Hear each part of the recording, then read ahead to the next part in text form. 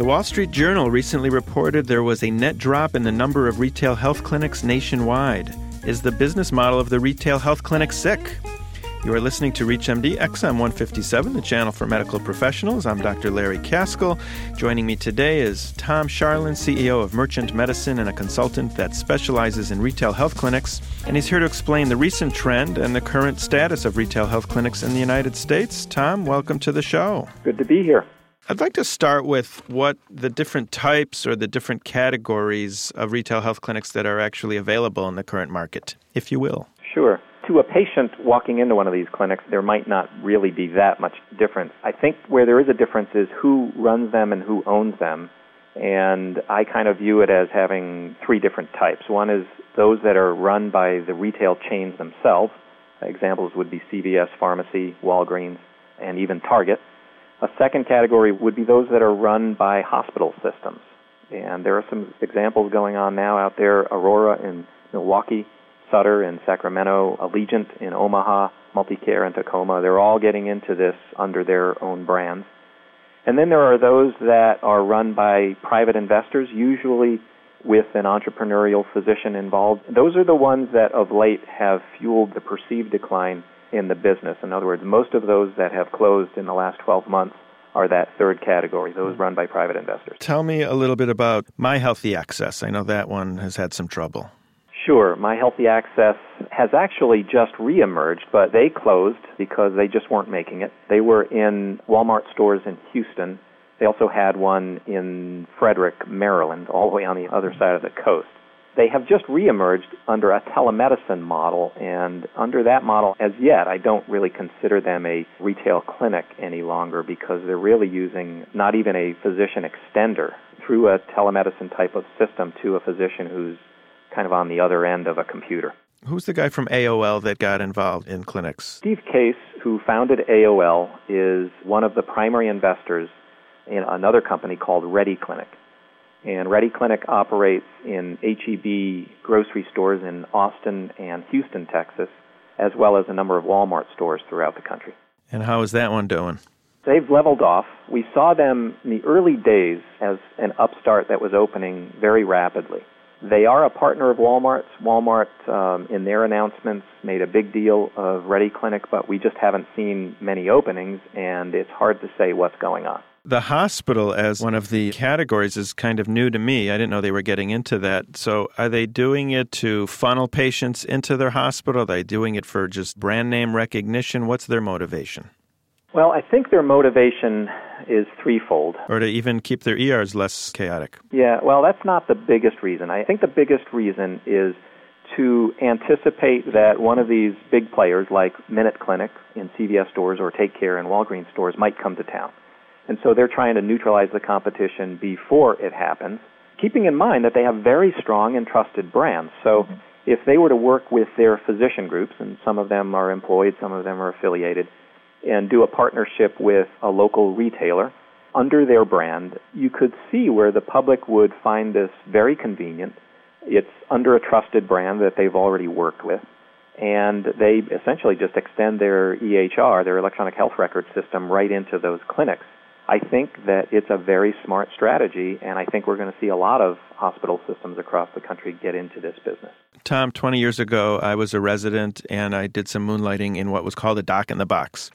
And those things didn't make it. So I'm wondering what's changed in 20 years that now they're going to survive and thrive. Well, the doc in the boxes, as I understand them, I never really studied them completely, but they had a pretty wide scope. Right, we could do anything. And they were paying the doctor a lot. Yeah, so they were physician-based. They had X-ray, so it was for injuries, it was for episodic illnesses, it was for just about everything. These clinics, by contrast, have a relatively limited scope, and that scope is focused on 5 of the most common episodic illnesses that create a lot of stress in families. And those would be sore throats, where people are looking for a strep test, ear pain, so usually a pediatric otitis media, urinary tract infections, which create a lot of pain and discomfort, sinus infections, which also create a lot of pain and discomfort, and pink eye, which, the daycare calls and says, come get your kid, they have pink eye, and they can't come back for 24 hours.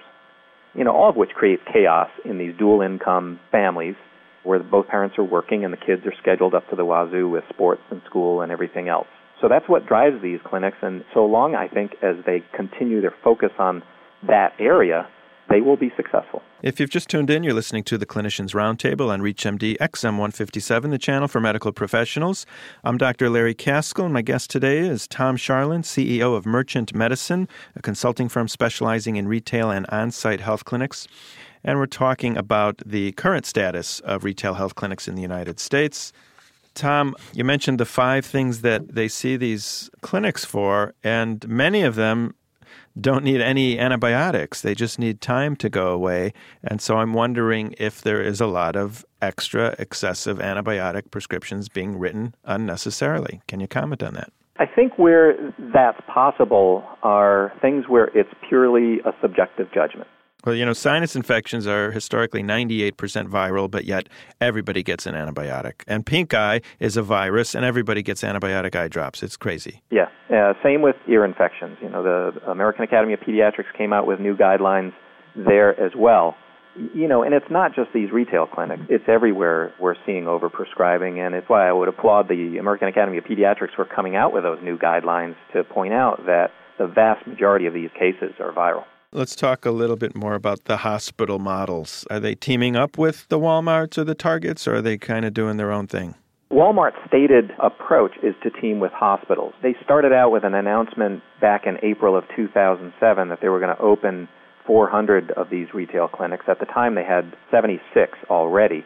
And then that didn't seem to work out real well, and they followed it up with another announcement in February of this year that they were going to focus more exclusively on opening with hospital systems. And that hasn't happened yet either. So in terms of hospital systems in Walmart, I'm somewhat skeptical because I haven't really seen much come out of Walmart. On the other hand, across the country, we see hospital systems teaming up more with either local retailers, and then the one retail pharmacy, national retail pharmacy I see getting into this business is Rite Aid, is doing quite a bit with local hospitals across the country. Probably the best examples we have are Sutter in Sacramento, Multicare in Tacoma, and then there's another one in the San Diego area as well, where Rite Aid is partnering, and I think we're probably going to see them open in the Baltimore area with another hospital system as well. And then apart from that, we're seeing hospital systems partner with the regional grocery chains. So I think we're going to see more and more of this, and in terms of who the retailer is, it's going to be different in every case. Is there any way to track the care that is given between a hospital-owned model versus a private investor-owned model? The EHRs, I would imagine, are hopefully linked up with the hospital. Yes. In fact, that's one of the reasons that I am bullish on this hospital model, both from a continuity of care point of view and from an economic point of view, is that you can deliver much better care when you're linked. So, for example, Sutter is teaming with their physician group when they see someone who comes into a retail clinic because they could not get in to see their physician. The physician extender has their record right there and can see, for example, if they're due for a certain kind of vaccination, if they're diabetic, if they're due for some kind of assessment or screening for an A1C, for example. They can do that right on the spot, enter it into the EHR, so the next time the physician takes a look at that record, they can see that that was completed. So I think in the area of chronic illness, chronic disease management, there's a huge opportunity for these hospital systems to have order of magnitude improvement on some of the NCQA HEDIS scores. So what happens when one time you take your son to a Ready clinic, another time you take your son to a Walmart clinic, and those two EHRs do not speak to each other? Are we going to see some sort of unification in the future where everybody can talk to everybody? I don't think that's going to come quickly. The only initiative that I have some hope that might bring us to that is the Google Health Initiative, which essentially goes directly to the patient and says, you maintain your health record, you bring it, you make that portable for every visit.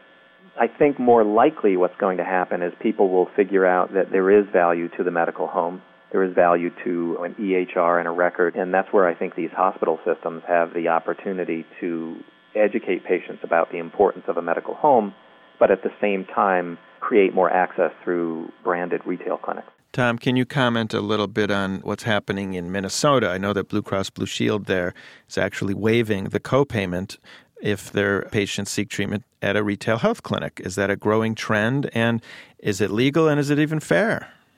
Well, it's a trend in Minnesota, and I don't know that it's something that's going to translate nationally. I was with MinuteClinic from the early days right until we formed the CVS partnership and was involved in going out to some of the new markets across the country. And I just found Minnesota is different. And it's different primarily because employers are more progressive here, and they are more aggressive about cost savings. And they have figured out here that visits to these retail clinics are less expensive than a visit to a regular doctor's office or an urgent care center. Tom, how did you get into this initially? Well, the funny thing is that I'm the son of a pharmacist, and my dad's pharmacy had a doctor's office adjacent to it, and Dr. Spencer used to have his patients sit at the pharmacy coffee counter, and he would call over and let people know that he was ready for them, so that they weren't just sitting there on a bench with a bunch of other sick people. From that day, I've always been interested in this. I came into healthcare through technology and was recruited into MinuteClinic to help them with their strategy and business development. And so I kind of had the right combination of backgrounds to get into it. As you mentioned that, why is it that pharmacies can employ physicians or actually own the physician, but the physician cannot own a pharmacy? It's a good question, and my answer is going to sound sarcastic, but the truth of the matter, they can't. But what they do is hire lawyers to create entities that essentially are separate enough to be able to pull it off. And these companies that are doing this are very, very large. They have vast numbers of lawyers who can defend their actions. And I think the truth of the matter is that your family practice office could have a pharmacy if they had the kind of financial resources to hire lawyers in big law firms and defend their actions. But they don't. That is unfortunate that you have this situation. I think it's another reason why insurance companies have gotten so big and have so much leverage over smaller practices as well, is that they've just got the legal resources and the ability to defend their actions. Well, on that note, Tom Scharlin, thank you very much for talking with me today. Thanks for having me. My guest was Tom Scharlin, the CEO of Merchant Medicine, which is a consulting firm that specializes in retail and on-site health clinics. And we were discussing the status of retail health clinics in the United States. I'm Dr. Larry Caskell, and you've been listening to the Clinicians Roundtable on ReachMD XM 157, the channel for medical professionals. If you'd like to comment or make any suggestions on our shows, please visit our website at reachmd.com, which features our entire library through on-demand podcasts. Or if you want to reach us by phone, you can get us at 888-MD-XM157. And thanks for listening.